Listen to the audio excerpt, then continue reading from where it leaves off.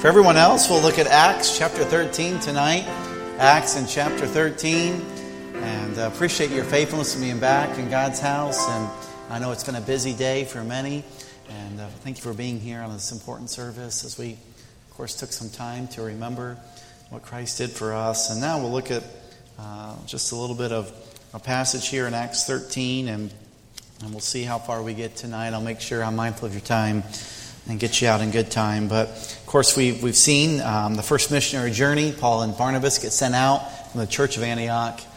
And they get to go to Cyprus. And what an amazing journey that was. And then, of course, they got to see the governor of the island, Sergius Paulus, accept Christ as their Savior. They moved. Of course, they went all throughout the island, as we saw. And then they moved on to Perga. And, of course, we'll see tonight as they journey on to Antioch of Pisidia. Of course, Antioch is a very familiar name. Because one of Caesar Augustus' sons was Antioch, and so he named many cities Antioch, and then, of course, Pisidia was the other name as well. So that's kind of where we're at tonight. He left Antioch, and now we're going to see Paul's first message that he preached. At least that's recorded in Scripture. No doubt he's preached before this, perhaps as he was in the church of Antioch, or maybe as he was in his training in years as well. But we see the first recorded message of his tonight and Acts chapter 13. Once you have found that, if you could stand to your feet tonight for the reading of God's Word, if you're physically able to. If you can't, we understand, but we'll just read just a few verses. Acts in chapter 13 and verse 13, the Bible says, "Now when Paul and his company loosed from Paphos, they came to Perga and Pamphylia, and John, departing from them, returned to Jerusalem. But when they departed from Perga, they came to Antioch and Pisidia and went into the synagogue on the Sabbath day and sat down. And after the reading of the law and the prophets, the rulers of the synagogue sent unto them, saying, Ye men and brethren, if you have any word of exhortation for the people, say on. Then Paul stood up and beckoning." Can you imagine? Do you have any word to say? Well, give me a minute here. Let me, and he does. He lets them have it, all right? But verse number 15, it says, "Say on. Then Paul stood up and beckoning with his hand said, Men of Israel, and ye that fear God, give audience. The God of this people of Israel, choose you our fathers, and exalted the people when they dwelt as strangers in the land of Egypt, and with an high arm brought he them out of it." And then, of course, he gets into his message. And we'll look through some of this tonight. Lord, we sure do love you. Thank you for loving us. You sure are a great God. Thank you for this opportunity we have to be in your house. Thank you for the great crowd back tonight. And what an amazing thing that is. And it shows these dear people's love for you. And Lord, I thank you for that. Thank you for blessing our church in such a mighty way. Thank you for the wonderful heritage it has. Almost 40 years, Lord, in next September, of just faithfully reaching and loving people. Thank you for all those who served today, Lord, in the Sunday school class, in a junior church, in the nursery, Lord, greeting, welcoming people in, Lord, sitting beside people and smiling and shaking hands, and Lord, being a part of a class, Lord, being a part of cleaning, and Lord, preparing for the Lord's Supper tonight and serving it, and Lord, all that's been done. And I know these people are tired. They've had a long day, and they're here. And it's my prayer, Lord, that I believe they've already been helped by the Lord's Supper time, but Lord, they'll learn something else that will challenge them, that will comfort them, that will encourage them, that will strengthen them. Lord, may you help me to get out of the way, and you just fill me, and you speak through me like you would have me to say. We'll give you all the praise and glory for it. You're a good God, and thank you for all you do for us. In Jesus' name, amen. You may be seated.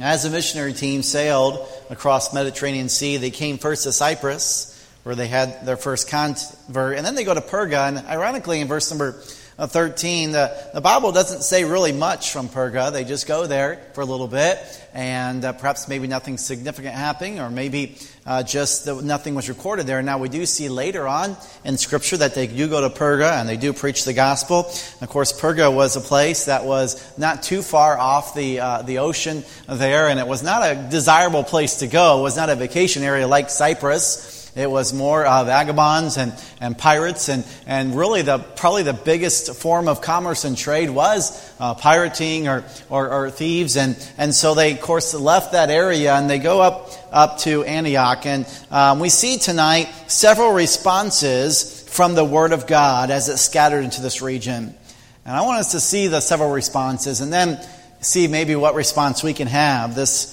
probably most likely will be a two-part sermon tonight, but I want to get into verse number 15 that we saw there. The Bible says, say on. Well, what in the world, how did Paul get this amazing opportunity to say on? Well, number one, if you're writing tonight, I just have 3 points. We see the invitation to preach the word, the invitation to preach the word. We see the desire of Paul in verse 13.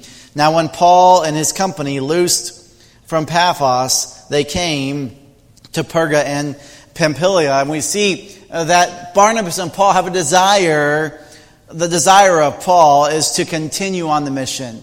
To continue on the mission. Though God had done some great things in Cyprus, they wanted to continue to reach people and reach areas for Jesus Christ. And may I say tonight, though God allows you to maybe lead someone to Christ, may we never forget that there's more people that need to hear about Jesus. And that's why we're here. We see to continue on the mission. Of course, he knows what the Bible says and what Jesus' last words were. Go ye into all the world and preach the gospel. Not just to continue on the mission, but to care for the regions of Galatia. To care for the regions of Galatia. Romans 1:16, for I am not ashamed of the gospel of Christ. And it is the power of God unto salvation to everyone that believeth, to the Jew first and also to the Greek. This region was a hub. It was an area, a colony, of course, that many Jews had come to throughout the years. And some believe there's over 2,000 Jews in this city. And this colony here had become an important part on the Roman road there. And there was much commerce there and much people would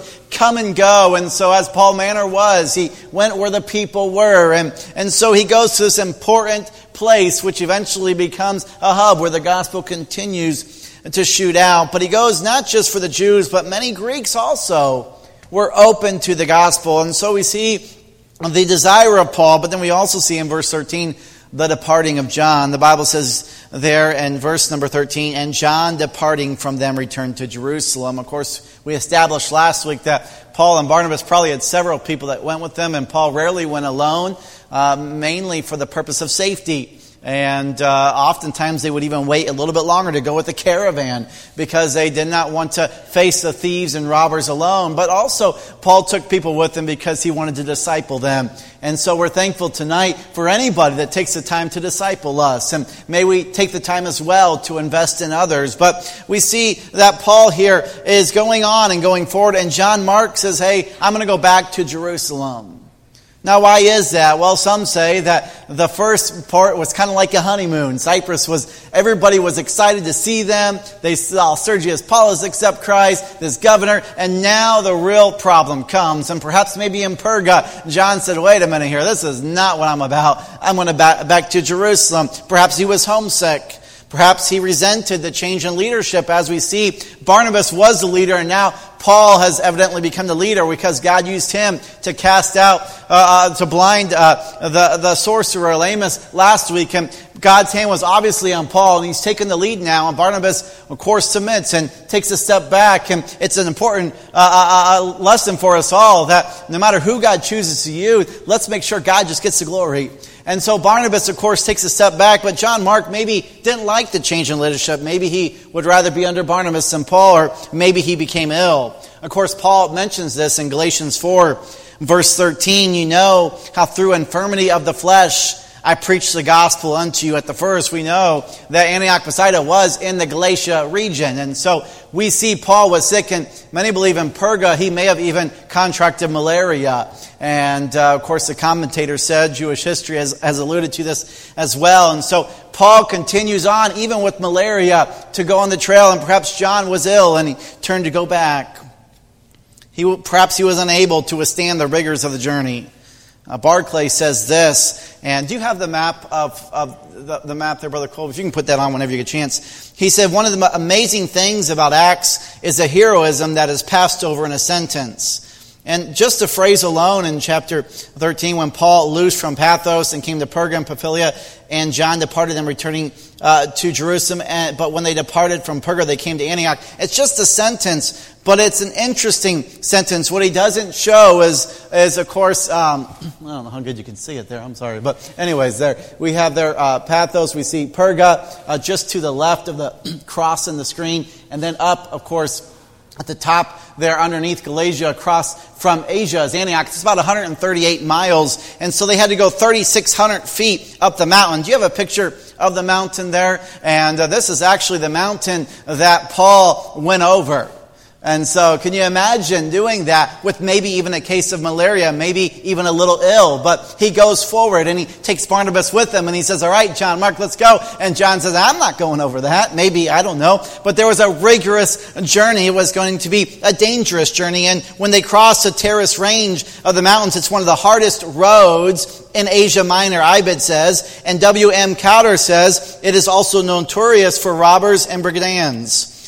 And it is turbulent and warlike people there in the mountains, given to robbery and pillage. So perhaps when Paul and Barnabas are going to go up this mountain, and maybe even not as the best health, John Mark says, I can't make it to that mountain, and I know it's dangerous, and this is just too much for me. If we were going to stay in Cyprus, maybe I'd follow along, maybe not. We don't know exactly why he returned. Many people have speculated. But Paul says in 2 Corinthians 11, verse 26, and journeyings often, and perils of waters, and perils of robbers, and perils of mine own countrymen, and perils by the heathen, and perils in the city, and perils in the wilderness, and perils in the sea, and perils among false brethren, and weariness, and faithfulness, and painfulness, and watching often, and hunger, and thirst, and fastings often, and cold, and nakedness. This is what the missionary journey was reality. And perhaps maybe John Mark was a little squeamish, as maybe you and I would be too at times. But we see Paul and Barnabas were going to continue on. Paul later accused John Mark of lacking courage and commitment. We see chapter 15, verses 37 and 38. So, though we say, well, why are you being so hard on John? Well, we see that Paul was a little hard on him. Now, aren't you thankful later that John Mark was restored and actually became very valuable to Paul? And though maybe you're not ready to take that next step in your faith, may I say, don't give up and just keep on going forward. And may we also be patient with those who aren't ready to go with us. Oh, bless God, I'm more hardcore and I'm more of a Christian than you. No. Maybe you just are at a place where you've learned to trust God more. Maybe God's still working on them. But may we continue to love on people and meet them where they're at and help them, lead them forward for the cause of Christ. And so we see tonight John Mark leaves, but Paul continues forward. I read a story about a man who was in the lonely outposts of northwest Canada. He was a missionary. He went to logging camps. He went to construction crews and to mining villages and was probably the most toughest people to evangelize in the Canadian West. He was traveling north one day along a lonely road and he came upon a house, and it was his policy to stop at every wayside cabin and leave a cheery greeting and then a gospel tract and a word of testimony and see what God would do with it. And on his journey, he came at length to such a cottage and surrounded by a fence and barred by an iron gate that bore the warning, "Beware of the dog." Oh, the missionary wasn't daunted. He unlatched the gate and the dog appeared. It was massive and fierce. It showed its formidable teeth and growled. The missionary paused and considered, like I would. But instead of doing what I would do, he kept on going. Okay. It showed its formidable teeth, and the missionary continued on, and prudence told him to omit the house. Conscience told him to go ahead and trust the Lord. At length, after a word of prayer, he carefully opened the gate and stepped inside.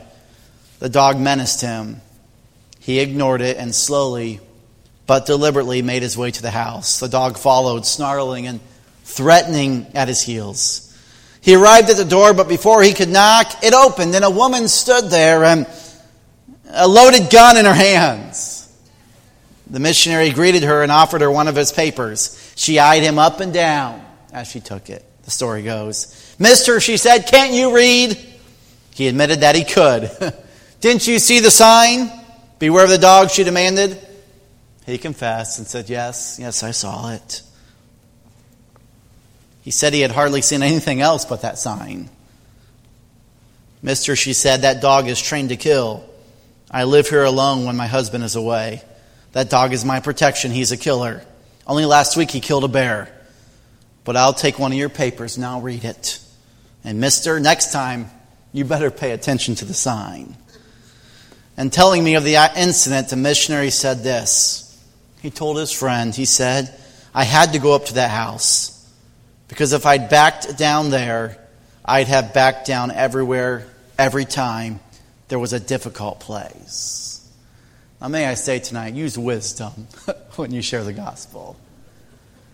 But I think it helps us all see that when you say no to the Holy Spirit's prompting, you could continue to say no. And we see Paul here was willing to go through this difficult mountain journey. He was willing to face the robbers. He was willing to face the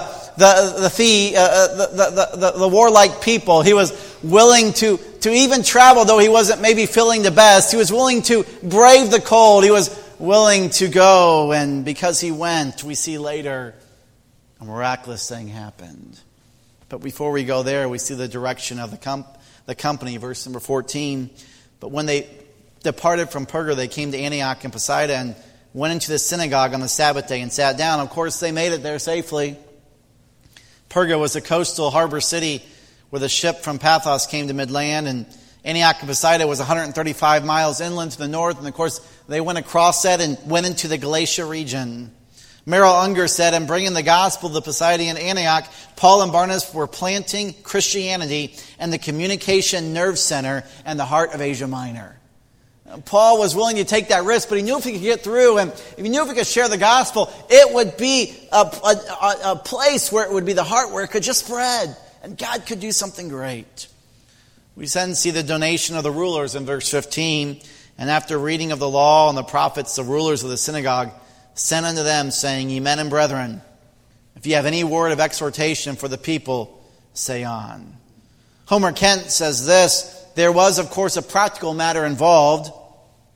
If they had begun evangelizing among Gentiles first, the synagogue would have been closed to them. So it seems like Paul favored the Jews and would only go to the Jews, but he knew that if he went to the Gentiles first, the Jews would never listen to him.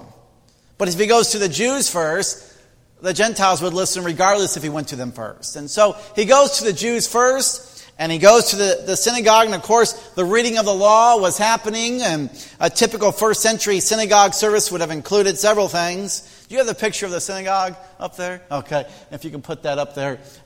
You can kind of see, it's kind of grainy, but you can kind of see maybe how a synagogue would have been, the courtyard. You see the pulpit there, you see the entrance, you see the women's and children gallery would be upstairs, and of course probably the God-fearers of the Gentiles would probably be up there as well. There was the ark, the tabernacle, there are scrolls of picture, so you can kind of see a little bit of what the synagogue would be, and a list of the synagogue would be the Shema. They'd start off with getting every together, a declaration of faith saying something like, Hear, O Israel, the Lord our God, the Lord is one. And of course we see that several times in Scripture. And then it would follow with a corporate prayer called the Shemana Ezra. And then we see they would read from the Torah or the law. They'd read a passage from the first 5 books of Moses. And as they were doing it, a short lesson would probably come out and be delivered by somebody there. And of course we see this happening. And typically when someone would come through, a visitor or a guest that could speak, they would allow them to speak. And so we see the request for Paul to speak, and we see the first recorded sermon. Now, it probably was longer than what's in our scripture, because you can read this through in about a minute. I have a hard time believing Paul only spoke for a minute. We see here he has the opportunity to preach, and we see that as he preached, I'm sure this exhortation he would preach would cut through hearts, as Hebrews 4:12 says, For the word of God is quick and powerful and sharper than any two-edged sword, piercing even to the dividing of sunder of soul and spirit, joints and marrow, and a discerner of the thoughts and intents of the heart. Of course, as 1 Peter reminds us, we all should be ready to sanctify the Lord God in your hearts and be ready always to give an answer to every man that asketh to have a reason of the hope which is in you in meekness and fear. Paul just wasn't waiting for opportunities to come up to be able to share his faith. I find it interesting that Paul was looking for opportunities. He was seeking people who needed to hear about Jesus. And oftentimes, if we wait for someone to ask us how to get to heaven, that could take years and years and years. But when we seek people out, it's amazing how God can use us to share the gospel of Jesus Christ. And Paul stands up in verse 16 and beckons with his hand. Can you imagine seeing Paul up there as he stands up? Of course, it's custom to sit there on the floor, but he stands up as Jesus did in Luke, and he stands up and he starts teaching, and he beckons with his hand and says, "Men of Israel," and he says, "Ye that fear God," and he's addressing the Jews first, "Men of Israel," and of course I'm sure that resonated with them, and they listened, and then he said, "Ye that fear God," and probably, as one commentary said, one of the first times that those God-fearers were even noticed or even asked or even invited to come and listen. And so already there's probably a stirring there in the Jewish temple as the gospel is starting to be preached, not just for the Jews. And Paul was trying to say, hey, you God-fearers, you Gentiles, you women and children, hey, this is not just for the Jewish men. This is for you too. Could you imagine how interested they had become, maybe? And how they are listening as Paul is preaching the gospel. So we see, first of all, the invitation of the word. And second of all, I want us to see tonight the indoctrination of the word. The indoctrination of the word. And we see the preparation of the Messiah. Verses 17 through 22. We won't read all through Paul's message tonight, even though I encourage you to do sometime. But we see that Ray Stedman says it starts off in verse 17 similar to how Stevens had started off. And he said perhaps maybe Paul started the same way because that message that Stephen preached was still resonating home to him. He never forgot that. Isn't it interesting tonight, as Stephen got up to preach, he probably had no idea the impact his message would have. And as he's in heaven, of course, and probably looking down, he sees as Paul is sharing the gospel in Galatia. May I say tonight, you never know who you're impacting for the cause of Christ. You never know what God's doing. But we know for a fact that the gospel will not return void. And that's powerful. And so we see, as Ray Stedman continues to say, there's several different things here that Paul is trying to bring his Jewish hearers in. And verses 17 through 22, he talks about how the God of this Israel chose our fathers and how he brought them out of Egypt. And then we see the 40 years they suffered in the wilderness. And then he talks about how he destroyed 7 nations in the land of Canaan and divided their land by lot. And then verse 20, he gave them unto judges about the space of 450 years, really a quarter of the years of the scripture he talks about in just that one phrase. And he brings up several things until Samuel the prophet. And then they desired a king, and God gave them Saul. And then in verse 22, he raised unto them David. And so he leads up to David, and they all would have known, and probably up to this point, they're loving the message and they're excited about it. And then Paul takes them on another journey. Then we see the proclamation of the Messiah. He gets into verse 23. It was made by John the Baptist. Of course, as John MacArthur said, John's ministry was well known to Paul's hearers. He already had followers in Asia Minor then, and some of the Baptist followers had made their way probably up to Antioch. And so they knew what Paul was talking about. It was made by John the Baptist, of course, as he had announced that Jesus Christ was coming in Malachi 3:1, Isaiah 40 verse 3. And then he says there in verse number 23, he says, of this man's seed hath God raised unto Israel a Savior, Jesus. When John had first preached before his coming, the baptism of repentance, and as John fulfilled this course, he said, whom think ye that I am? I am not he, but behold, there cometh one after me, in whose shoes of his feet I am not worthy to loose.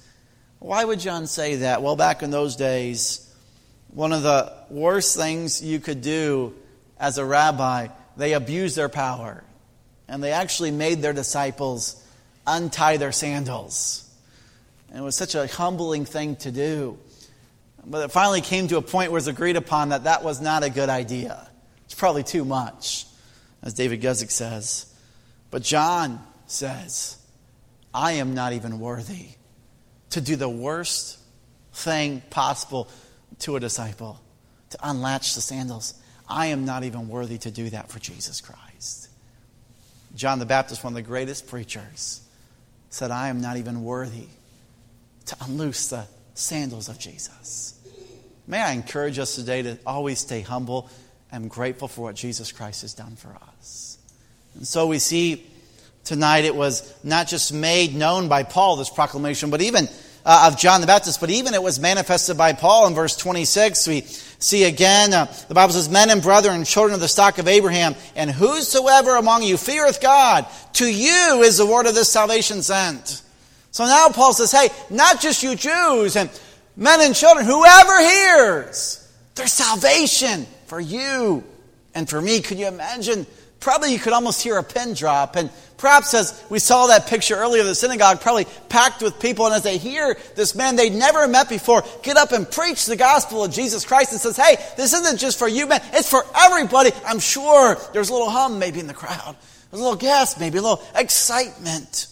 We see Acts 2 verse 24. Perhaps Paul said, whom God hath raised up, having loosed the pains of death, because it was not possible that he should be holden of it. Of course, Paul in Romans 1:4 declared to be the Son of God with power, according to the Spirit of the holiness, by the resurrection from the dead. We see Paul is willing to say, hey, John the Baptist kept his ministry going, and I have kept my ministry going, and I did it because of the gospel of Jesus Christ. Well, 1 Corinthians 9 verse 24 talk about running a good race. Know ye not that they which run in the race run all, but one receiveth the prize. So run that ye may obtain. And every man that striveth for the mastery is temperate in all things. Not only do it to obtain a corruptible crown, but we an incorruptible. Paul says, hey, I have to stay faithful in my race. I have to keep on going. Jack Andrews said, why do people give up on the work of the Lord? Why do people drop out of the service of the Lord? Because they can get distracted. That's why Jesus said, love not the world. They can get discouraged because they see no fruit, no appreciation, no applause. And they can get depleted, ministering for the Lord without being ministered to by the Lord. May I say today, we all can start off our race well. But we can also lose our race if we become distracted, discouraged, or depleted. May we stay on point. May we stay close to God. And may we allow Him to use us to be faithful in our race. We then see the pardon of the Messiah in verse 38. We see His contribution in verse 37. But he whom God raised again saw no corruption. Be it known unto you, therefore, men and brethren, through this man is preached unto you the forgiveness of sins. And by him all that believe are justified, from which ye could be justified by the law of Moses.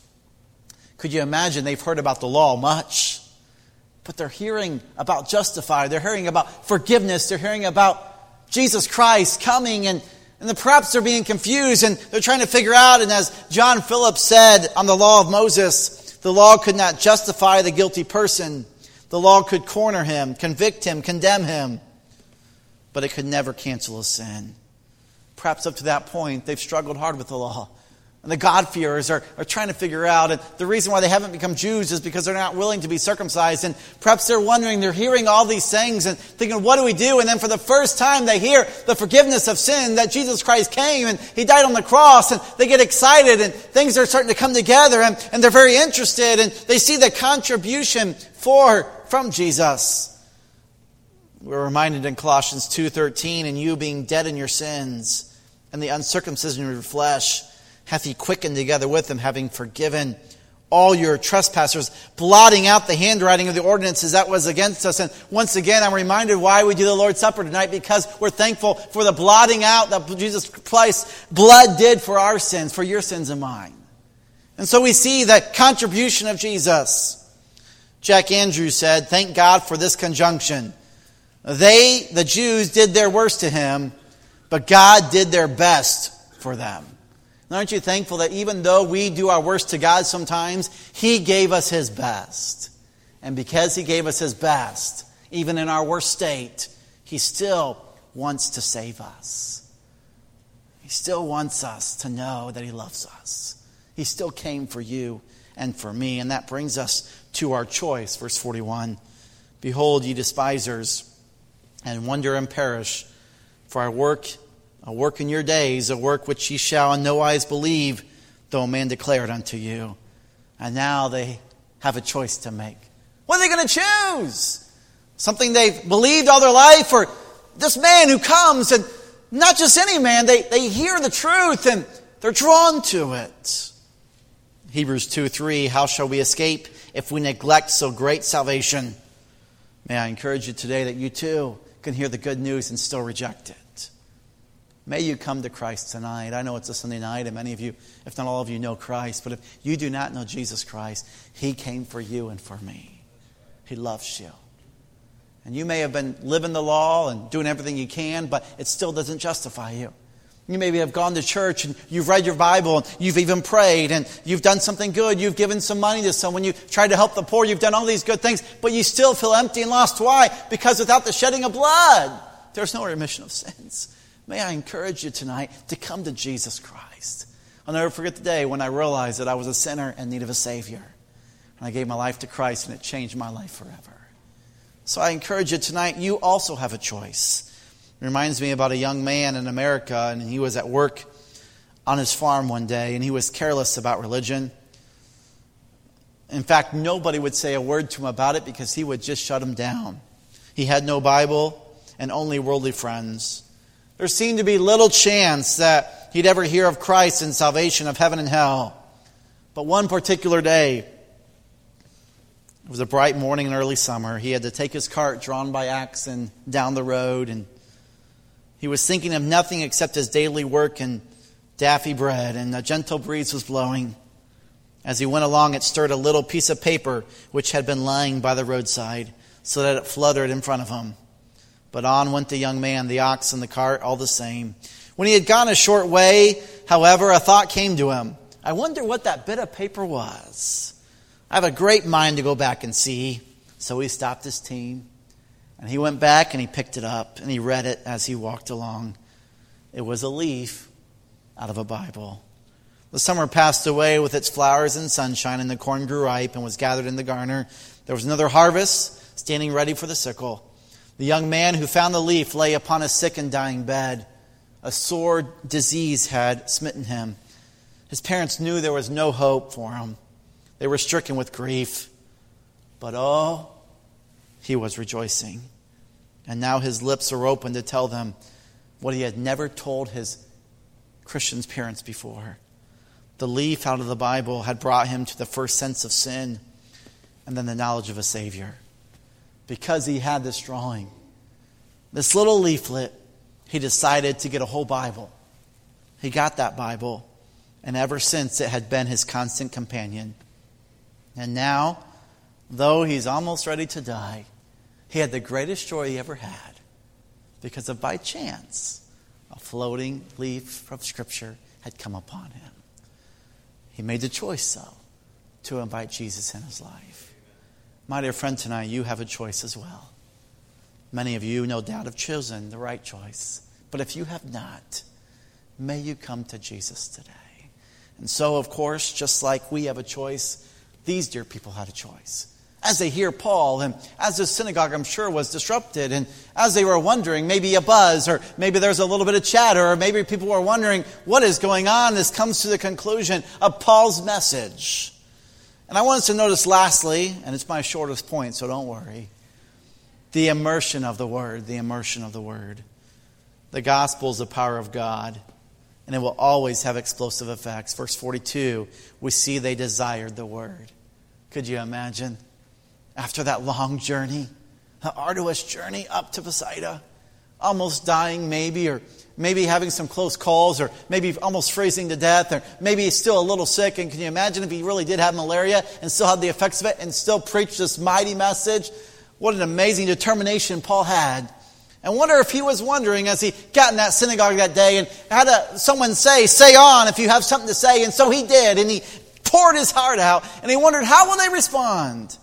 Well, we see in verse 42 of chapter number 13, and when the Jews were gone out of the synagogue, the Gentiles besought that these words might be preached to them the next Sabbath. We see a group of people, immersion of the Word through the desiring of the Word. 1 Peter 2 and 3, as newborn babes desire the sincere milk of the Word. Could you imagine as Paul walked out of that synagogue and people started following after him and said, hey, whoa, where are you going? Can you tell us more? I'm sure Paul was excited as he said, well, the Jews said, say on. You're asking for more. Don't worry. The Word of God, there's much more for you. Aren't you thankful tonight that we just don't have one passage of Scripture? The Lord gave us the whole Bible.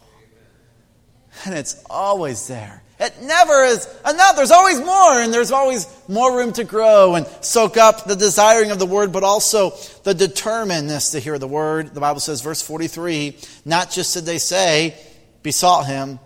Now when the congregation was broken up, many of the Jews and religious proselytes followed Paul and Barnabas, who speaking to them, persuaded them to continue in the grace of God. We see they're determined to hear the word. 1 Corinthians 1:18, for the preaching of Christ is to them that perish foolishness, but unto us which are saved, it is the power of God. And probably for the first time in their life, they are feeling the power of God and saying, hey, we want to hear more. Is church time yet? We got to wait another week? Can we hear more?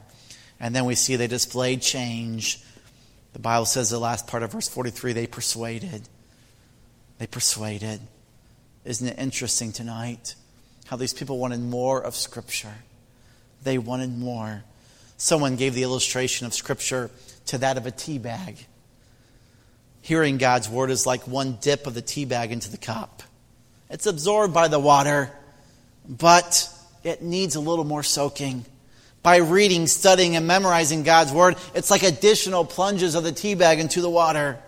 Meditation, however, is like immersing the bag completely and letting it steep until all the rich tea flavors are extracted and the hot water is thoroughly tinctured reddish brown.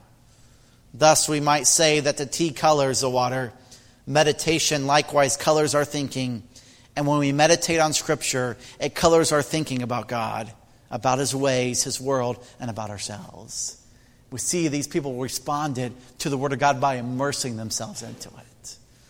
May I encourage you today to decide, like Paul, to search out for people to tell about Jesus. I know it's a common thread here, but I told my wife this the other day. I said, I feel like as I preach through the New Testament, it all comes back to sharing the gospel of Jesus Christ. May we not get tired of hearing about that. May we be consistent in sharing our faith. And then the indoctrination of the Word. May we allow the Word of God to indoctrinate us and to change our thinking to the point where we want to be immersed into the Word of God. Have you made a choice to choose Christ? If you have, let the Word of God immerse in your heart. May you desire the Word. May you be determined to hear the Word. And may you display change that the Word of God is making in your life. Every head bowed, every eye closed tonight. Tonight, Lord, as we come to you, I'm thinking maybe there could be someone here today that has made a choice in their heart. They're at a T in the road. Maybe there's someone tonight that would say, Pastor Justin, that's me. I need Jesus in my life. You talked about the gospel. You talked about what Jesus did for me. I've tried the law. I've tried other things. I've tried church. I've tried good things. I've tried philosophy. I've tried books. And now I realize tonight what Jesus Christ did for me on Calvary. And if He'll let me, I want to accept Christ as my Savior. With heads bowed and eyes closed, how many say, Pastor Justin, that's me. Will you pray for me? If that's you, will you slip up your hand tonight? I will not embarrass you. I just want to pray for you. Say, Pastor Justin, I need Jesus in my life. Say, Pastor Justin, I know for sure I'm going to heaven, but I'll be honest with you. I need to let the Word of God indoctrinate my heart more. I want to be hungry for God's Word. Pastor Justin, will you pray for me that God will allow me to be indoctrinated with the Word of God more? If that's you tonight, will you slip up your hand? I want to pray for you. God bless you. God bless you. That's why we have different service times. That's why we have Sunday school classes. That's why we have encourage you to get in your devotions with God so you can be indoctrinated with God's Word. Maybe there's someone tonight like Paul who's willing to go forward, and maybe you're like John where you're struggling. You're not there. You're not ready. But maybe God's touched your heart to take that next step of faith and sharing the gospel. Maybe someone tonight would say, Pastor Justin, will you pray for me that I'll have that ability, that boldness to go forward for the cause of Christ and not shrink back like John Mark. Will you pray for me, Pastor? If that's you, will you slip your hand? God bless you. I see those hands. And then last but not least, how many would say, Pastor Justin, not only do I want to be indoctrinated with the Word, I want to be immersed with it. I want to be desiring of it. I want to be determining to hear it. And I want the Word of God to change my life as God would see fit. Pastor Justin, will you pray for me? If that's you, will you slip up your hand? So many, Lord, we sure do love you. Thank you so much for loving us. I appreciate the response from your people. Lord, this message tonight, Lord, is just a bunch of alliterated points that I tried to put together. But in all reality, It's your word being preached. And Lord, thank you for Paul writing this for us. Thank you for you, Lord, giving him the words to say. Lord, thank you for his example. Lord, may it change our life. May, Lord, we be invited constantly to share the word of God because we're going. May people, Lord, who's searching, we tell about you. Or may we allow your word to indoctrinate us and change us. And may it change us so much that we want to be immersed with it. And that we'll desire to be by it. And we'll allow it to change our life. Lord, so many have raised their hand tonight, a way you touch their heart. Lord, may we respond to the message. Lord, may we come forward and just spend some time with you tonight and allow you to work in our heart tonight, Lord, in Jesus' name. Amen. If you could stand to your feet, the piano's going to play. The altar's open. If God's touched your heart tonight, may I encourage you to come forward and make a decision for Christ. And maybe you'd like to in your pew, and that's fine. But may I encourage you to spend some time with God tonight. The Lord wants to do a mighty work in your heart. He wants to help you. He wants to change your life with His Word. He wants to indoctrinate you. He wants you to go and to tell more people about Jesus Christ. May I encourage you to spend a moment tonight in prayer with God as the piano plays.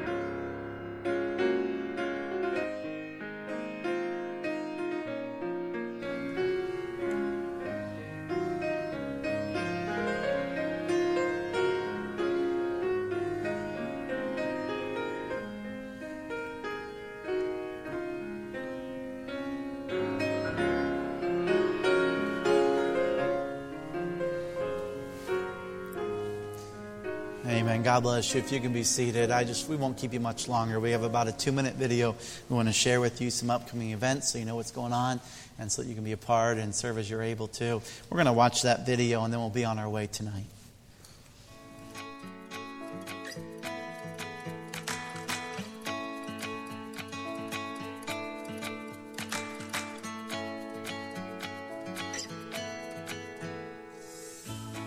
Ladies Service Ministry meets monthly on Wednesday at 1 p.m. at the Forest Creek Park Lodge in Oregon City. This is a potluck luncheon, so please bring a dish to share. We will have a great time of fellowship while we learn more about our missionaries, college students, and homebound church members. We will have the chance to be an encouragement to them at our meeting. Please consider joining us and bringing a friend with you.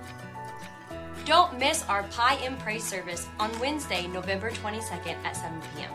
Come and enjoy a slice of pie as we celebrate all that we have to be thankful for this year. Grandview Christian Academy will be holding a special benefits concert on Tuesday, November 28th at 7 p.m. Come support our fall fundraiser as we enjoy the musical performances of our students. Church-wide outreach will meet Saturday, November 18th at 10:15 a.m. Join us for a delicious breakfast and help us as we endeavor to make a difference in our area for Christ. Join us for a wonderful opportunity to help your child sing and develop their voices through our 2023 Children's Christmas Choir. This is for children 5 years old through 6th grade. We will be performing during the Love Was Born a King program on December 8th at 7 p.m. and Sunday, December 10th at 11 a.m. Bring your children to the Sunday evening services at 5 for practice. If this is your first or second time here, we want to answer your questions and get to know you. Please fill out the Connect card in the pew in front of you and bring it to guest services as you exit the auditorium. We would love to meet you and you'll receive a gift card. Have a great week and we'll see you Wednesday night at 7. Thank you so much. Some of you drove a little bit farther tonight to be here at church, and I appreciate it, and I know the Lord is thankful you're here, but I hope you know we love you, we appreciate you. If I could just ask one little favor. Brother Steve Wilkins did such a great job preparing the Lord's Supper for us, but if a few of us men maybe or leaders can help him, can you raise your hand, Brother Steve? And he's back here in the back. Maybe see him tonight. We want to help clean up. We have a deacons meeting tonight, and we want to help him with that, so if you can do that. God bless you all. You are dismissed.